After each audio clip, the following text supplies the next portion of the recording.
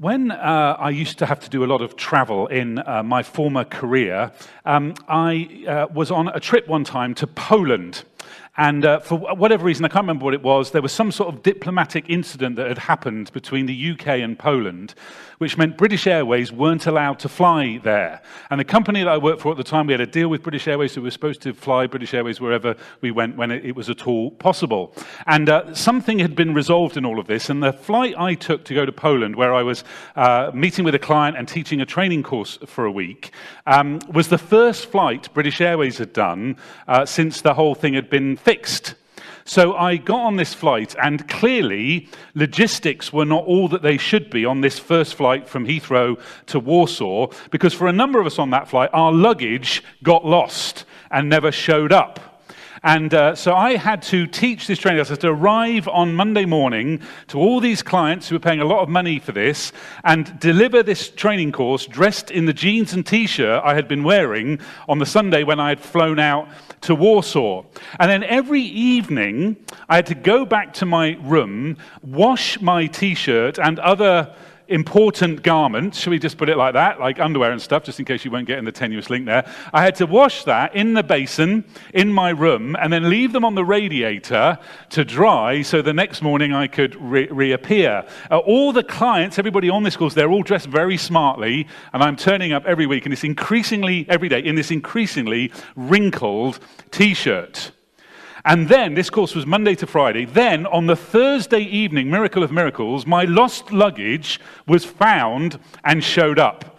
So on the Friday morning, I walked into this room with all these people dressed in my suit, which had finally shown up, and they all stood up and gave this enormous round of applause. And I said, see, I can be smart when I need to be. But my lost luggage was lost, and it was found again eventually, and things were put right. And we've been thinking over these last couple of weeks, last week and this week, about things that are lost. We've titled this series Lost and Found, and we've been thinking about things that were lost. And Alex did a great job last week setting up this series and beginning it with us. And I just want to encourage you, if you didn't see that last week or you didn't get that message last week, go back and find it on YouTube or on our podcast, because it was a great message. But I've been thinking, as we've been thinking about this whole lost and found thing, I've been thinking about what does it mean to be lost? What is the definition of lost? And here's what I found, some of the definitions of lost: to be no longer known, to be beyond reach, to be unable to find a way, to be not appreciated or understood, obscured or overlooked, no longer visible. And then I started thinking, and this was all getting a little bit philosophical, I was thinking, can something actually be lost if nobody realizes it's lost? Can something actually be lost if nobody is looking for it? Now, that might all be a little bit surreal for this early on a Sunday morning, I understand that. But can something actually be lost if nobody's looking for it? It's a bit like that. Do you remember that philosophical statement that if a tree falls in a forest, but there's nobody there to hear it, does it actually make any sound? Do you know that, or are we just now completely confused? So it's a little bit like that sort of philosophical kind of statement. Can something actually be lost if nobody's looking for it? And actually, I think if this is what lost means, this isn't just about things, because people can be lost too. And maybe actually you resonate with some of these definitions of what it means to be lost. People can be lost and without direction. People can be not in the right place, or not feel at home, or feel like they're missing something. People can be without purpose, or wondering about the meaning of things. And actually, as I share those things, maybe you feel that right now. Or maybe you can remember feeling like that. And back to that deep philosophical question, are people only really lost if someone is looking for them? If someone cares enough to wonder where they are, and if they're okay. And by the way, as an aside, I think this is one of the reasons why we pause every year on Remembrance Sunday. What do we say when we're introducing Remembrance Sunday? We say we're remembering those who have given or have lost their lives in sacrificial service. And by remembering, we ensure that they are not lost, that they are not lost to our memory, that their sacrifice was not in vain. So that's, I think, one of the key reasons why Remembrance Sunday is so important. But if you feel lost, or if you've ever felt lost, or perhaps you might feel lost in the future, I wonder who is watching out for that? Who is watching out for you? Who would come looking for you? And maybe you're even feeling that right now. You're feeling lost and you're wondering, who's noticing? Who's searching? And actually, I think the truth is that we all resonate with this a bit. I think the truth is, as I was looking and reading through this list, many of us thinking, well, I've definitely felt that way. Or I am feeling that way. And we all hope, I think, when we feel these things, that somebody is noticing, that somebody has noticed, or that somebody will notice. And I think this is true whether we would say we're Christians or not, whether we're exploring faith or whether we've been following Jesus for a long time. If you're here this morning and you're thinking to yourself, I'm not sure I believe all this God stuff, I'm not sure where I am with all of this, but I'm really happy to be part of this community, this family. Number one, you are so welcome. And number two, we're all in the same place this morning. Whether you're exploring faith or whether you've been a Christian for a long time, we all feel lost sometimes. So please don't worry if you're new to this whole church thing. We're all experiencing the same thing this morning. And last Sunday, and indeed this Sunday, when we're looking together at what it means to be lost and to be found, we're going back to look at some of the stories that Jesus told about things that were lost. And this whole thing of being lost and found was really, really important to Jesus. And we know that because of the way he spoke about it. See, from time to time, Jesus would attempt to teach people or challenge people or encourage people or inspire them by telling them a story. And he would tell them a story and he would try to connect with something that they all knew about. And again, this was whether they were religious people or not religious people. He tried to use a story that they would all understand or all empathize with, regardless of where they came from, their religious background, their socio-economic background, regardless of all of that, they could all connect in with that story. And these stories are often called, around churches, they're called parables. And there are loads of them, and Jesus taught a whole load of them. But on one occasion, Jesus did something a bit different when he was telling these stories. He told 3 back to back to back, and it's the only time Jesus ever did that. He taught these 3 in a row. Why would he do that? Well, I want to think about you for a while. Have you ever had one of those conversations where you're trying to make a really important point to somebody and you can see from their faces that they might not be getting the whole thing? So you tell them again, and maybe in a slightly different way than you told them first time. I can see, because I can look around. We've got some teachers here this morning, and I'm sure there are some teachers online as well. You know this, right? You're trying to teach a child something, you can see they don't get it, so you try to come up with a different way and then a different way, and you repeat it and you repeat it. And particularly if it's really important and you really want them to get it and understand it, you keep going and you keep trying to tell it in slightly different ways, because this point that you're trying to get across is so important. Well, this is what Jesus is doing here, because this point is so important to him that he wanted to tell it and tell it and tell it again. And the other thing to know before we get into one of these stories, the other thing to know is Jesus was telling these stories in response to mumblings and criticisms from the religious leaders of the day. And these mumblings and criticisms were to do with how much time Jesus was spending with people who were far from God. They called them sinners. And it was all to do with how much time Jesus was spending and how much priority he was giving to people who were far from God, for people who didn't know God, and they were criticizing him for it. And Jesus was so keen to address those criticisms, so keen that people understood why he was doing what he was doing, that he teaches these parables, these stories, back to back to back. And these are stories using examples that people in his culture, in his day, would have recognized and understood really easily. They were to do with sheep and coins and sons. And everybody in Jesus' day knew about sheep because they were everywhere, and they knew about coins because that's how they had to spend their money, and they knew about sons because lots of people had sons. And there are also then, through these 3 different stories, these common threads. Number 1, something of great value has been lost. Number 2 common thread, what has been lost warrants an all-out search to find it. And number 3 common thread was that there was a great celebration when the thing that was lost was found. So we're going to look at the third of these three stories that has to do with lost sons. Sometimes this story is called the prodigal son. We're thinking about it today in this context of the lost sons. And we're going to go to Luke's account of Jesus' life in the New Testament part of the Bible to find Jesus telling this story. And it's in chapter 15 of Luke, and I'm going to start reading at verse 11. It says this: Jesus continued, which tells us that this is the third of these stories. So Jesus is carrying on. Jesus continued, there was a man who had 2 sons. The younger one said to his father, "Father, give me my share of the estate." So he divided his property between them. So we need to pause here and again just understand what's going on. So a bit like now, the same was true then, that an inheritance was given when the parent died. Now in Jesus' day, it was all to do with fathers passing on to sons.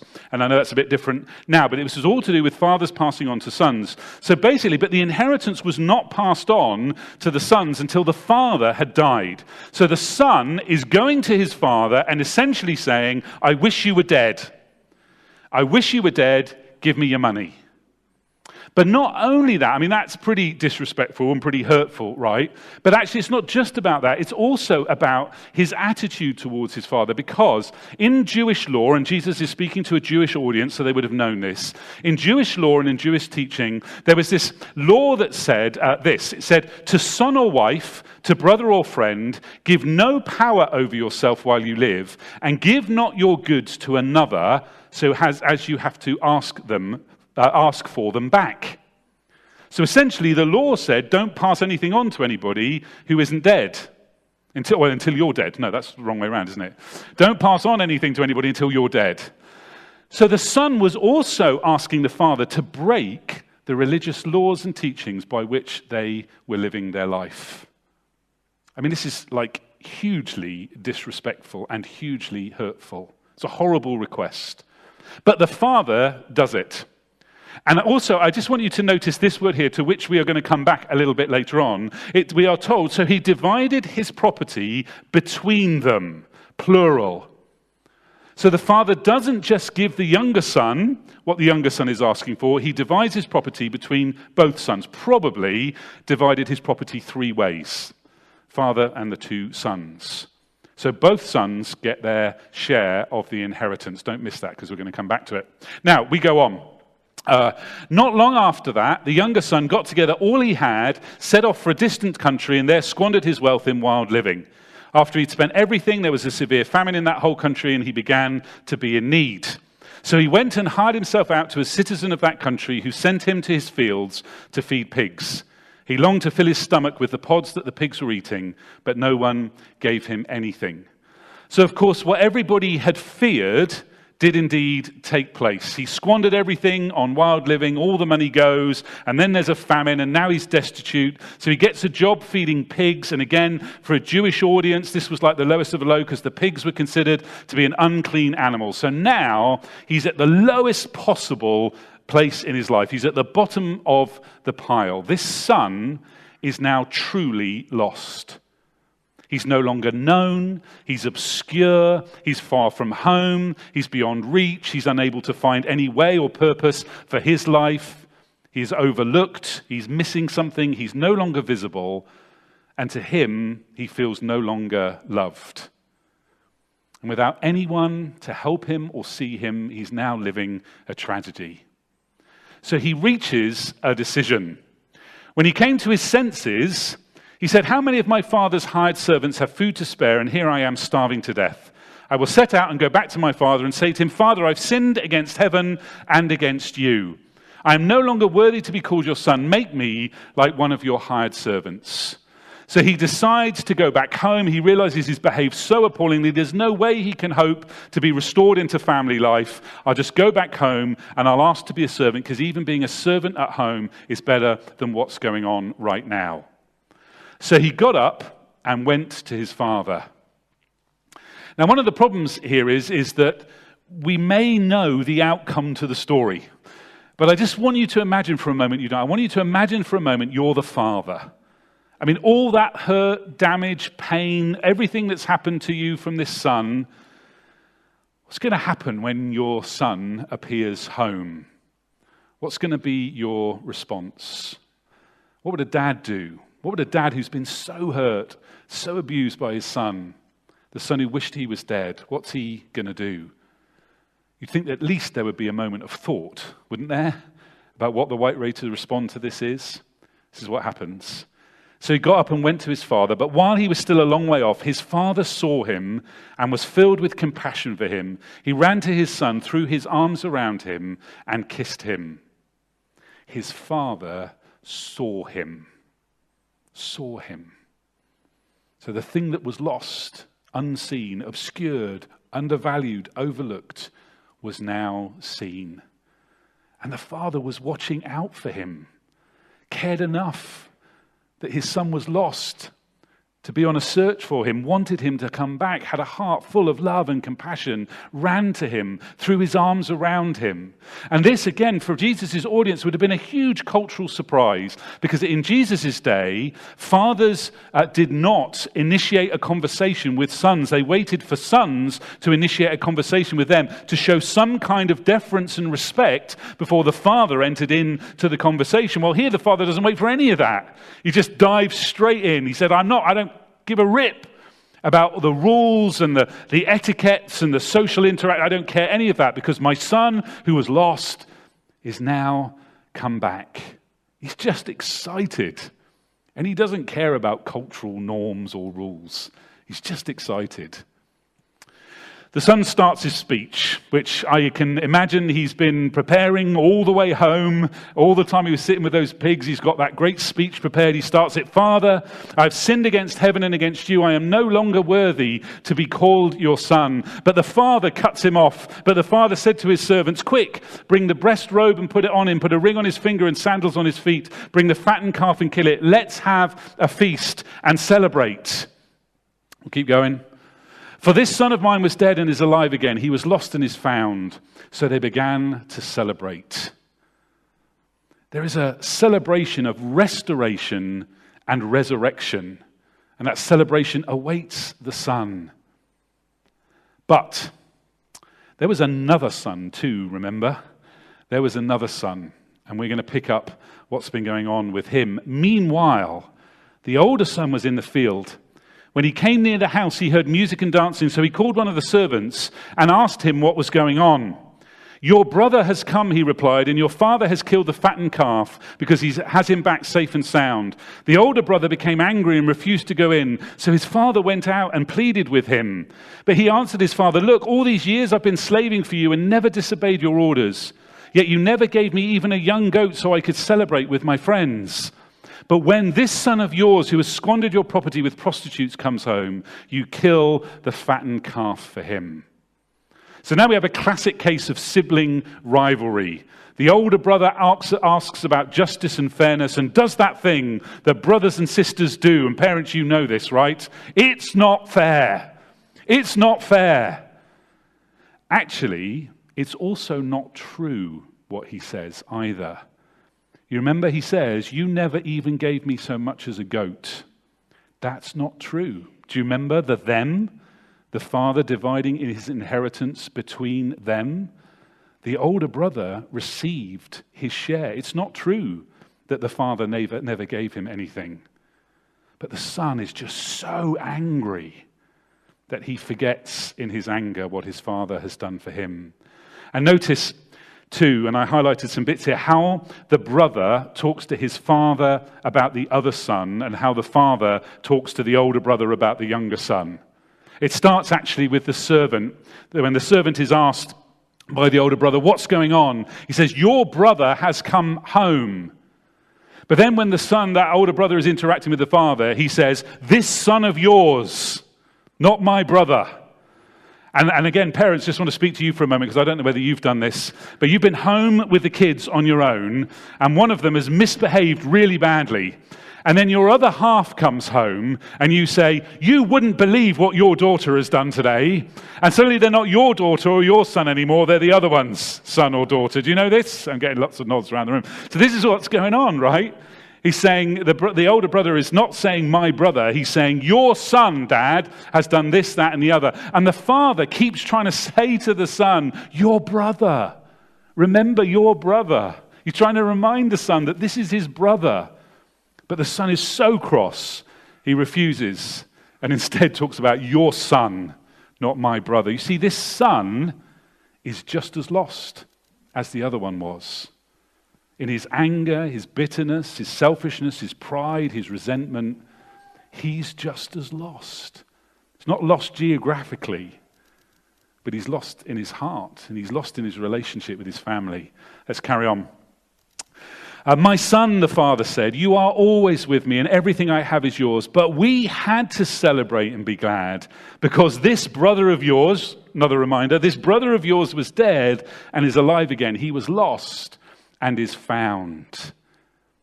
He's reminding the older brother that the son, his younger brother, was lost but is now found. See, these two brothers are really interesting. One behaved appallingly, sinned against his father, was completely disrespectful, insulted and abused him, went off, squandered everything, was lost and alone. The other brother, the older brother, had in so many ways behaved impeccably, done everything right, but his heart was hard. He missed the joy of what happens when someone who is lost is found. In his anger and his bitterness, he missed what his father was doing, and in his self-centeredness, he couldn't see what was happening in front of him. He lectures his father in front of all the other guests. He refuses the father's plea to come in. And interestingly, the son who was out of the house is now in, while the older son sits outside. But once more, the father is compassionate and generous, but this time to the older, self-righteous brother. But the father is also clear. We had to celebrate. There was no choice.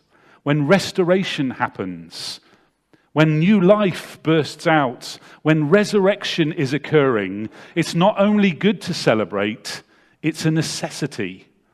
Because to fail to celebrate is to fail to meet generosity with gratitude. So here's the question for us today. Which son do you resonate with? Which son do you resonate with? Jesus was painting a picture in these stories of God and who God is and what God is like. And look how God treated both sons.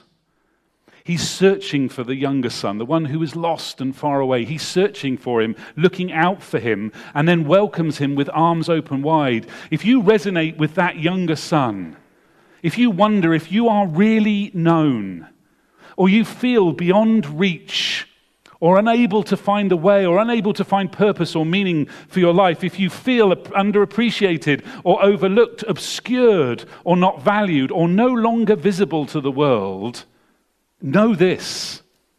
Jesus is saying God is looking. He is searching, and he is waiting with arms open wide for you. Someone is looking for you.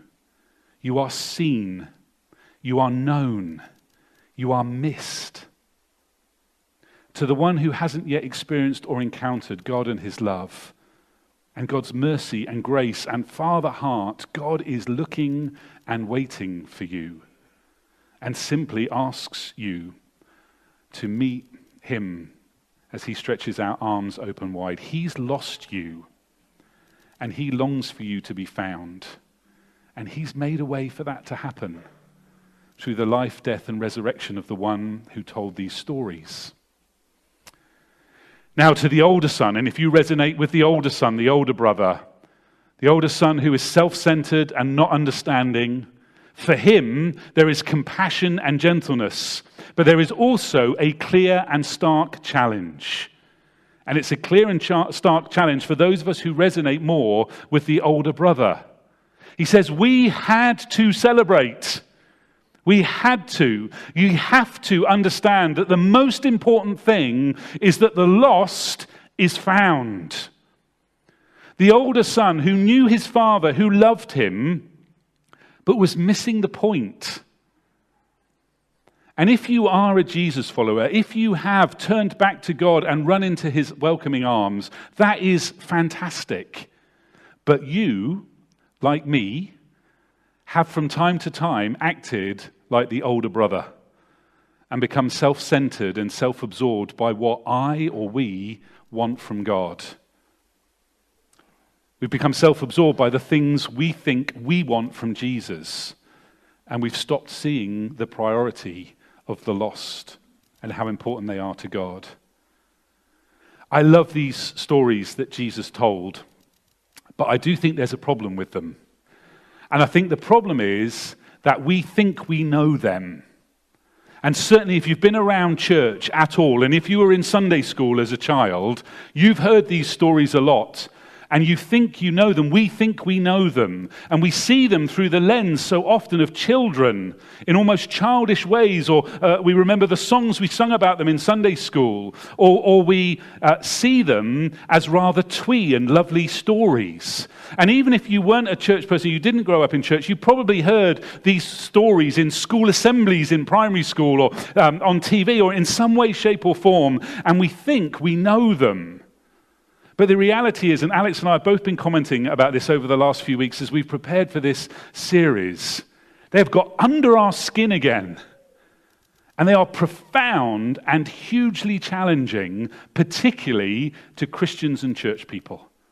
If you're not a Christian and not a church person, I hope they're deeply encouraging to you that there is a Heavenly Father who reaches out to welcome you. But if you're a Christian and a church person, I hope they're deeply encouraging, but they're also really challenging because they point out really directly that people who are lost, who feel unseen, who don't know that there is a God who is looking for them, they are God's absolute top priority, and they should be ours too. Remember, Jesus was telling these stories in response to criticism from religious people that he was spending too much time and giving too much of his priority to those who were lost. And in response to that, this was so important to Jesus that he told these parables back to back to back. Such was the strength of the point he was trying to make. It's like, I really, really want you to get this. And on another occasion, which I think I'm speaking about in a couple of weeks' time, Jesus was challenged on exactly the same thing. This same criticism was fired at Jesus, and he responded and he said, I have come to seek and to save the lost. That is my absolute priority and mission. That was his priority, his heart, his mission, his agenda. And it should be ours too if we call ourselves followers of Jesus. You know, we're trying to follow Jesus and his example in our church. You don't have to be around ABC, I don't think, too long before you hear us talk about our heart and our passion to be a church that prioritizes people who don't yet know God or haven't experienced the love of God.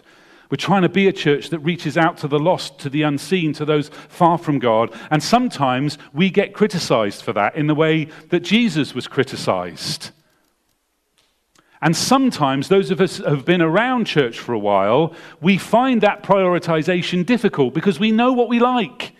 And making sacrifices for the sake of those who are lost can sometimes be a huge challenge to us. And honestly, sometimes it's hard to hold the course. And we all become a bit like the older brother in stamping our feet. It's not fair. Do things my way, for me. But we need to remember this. When people criticize, it's what they criticize Jesus for. And that's okay with me. And when the sacrifices seem too hard, we need to remember that it was Jesus' passion for the lost that led him to the sacrifice of the cross and his death. And when it's hard to hold the course and hard to stay on mission, we remember it was the mission of Jesus. And giving our lives to follow him on his mission is quite simply the very best thing we can do. So which of the brothers do you resonate with? Probably truth is we all resonate with both of them a bit. But maybe you're like the younger brother and you feel lost or unseen or obscure or overlooked. Know this. There is a heavenly Father waiting with arms open wide for you. And maybe you resonate with the older brother, and if we're really honest, we resonate with his self-centeredness and hardness of heart sometimes. Well, we need to recognize we too have the same generous and compassionate Father who is quick to forgive, but also quick to challenge and to inspire us to keep the lost as our top priority. Let's pray together, shall we? Heavenly Father, we are so grateful to hear again today, or maybe hear for the first time today, that you are on the lookout for us, that we can be known to you, that when we feel lost or overlooked or undervalued or unappreciated, you're there, looking out for us, watching, waiting to fling arms around us. Lord God, I pray for any of us here or who are online today, who are just feeling lost, but who have been inspired by today to want to turn towards you. Help us to have the courage to do that, to begin to take that step. And we thank you that you are ready to receive us with arms open wide. And Lord, I pray too for those of us who are maybe resonating a bit more with the older brother today. Lord, we thank you that you are gracious and compassionate.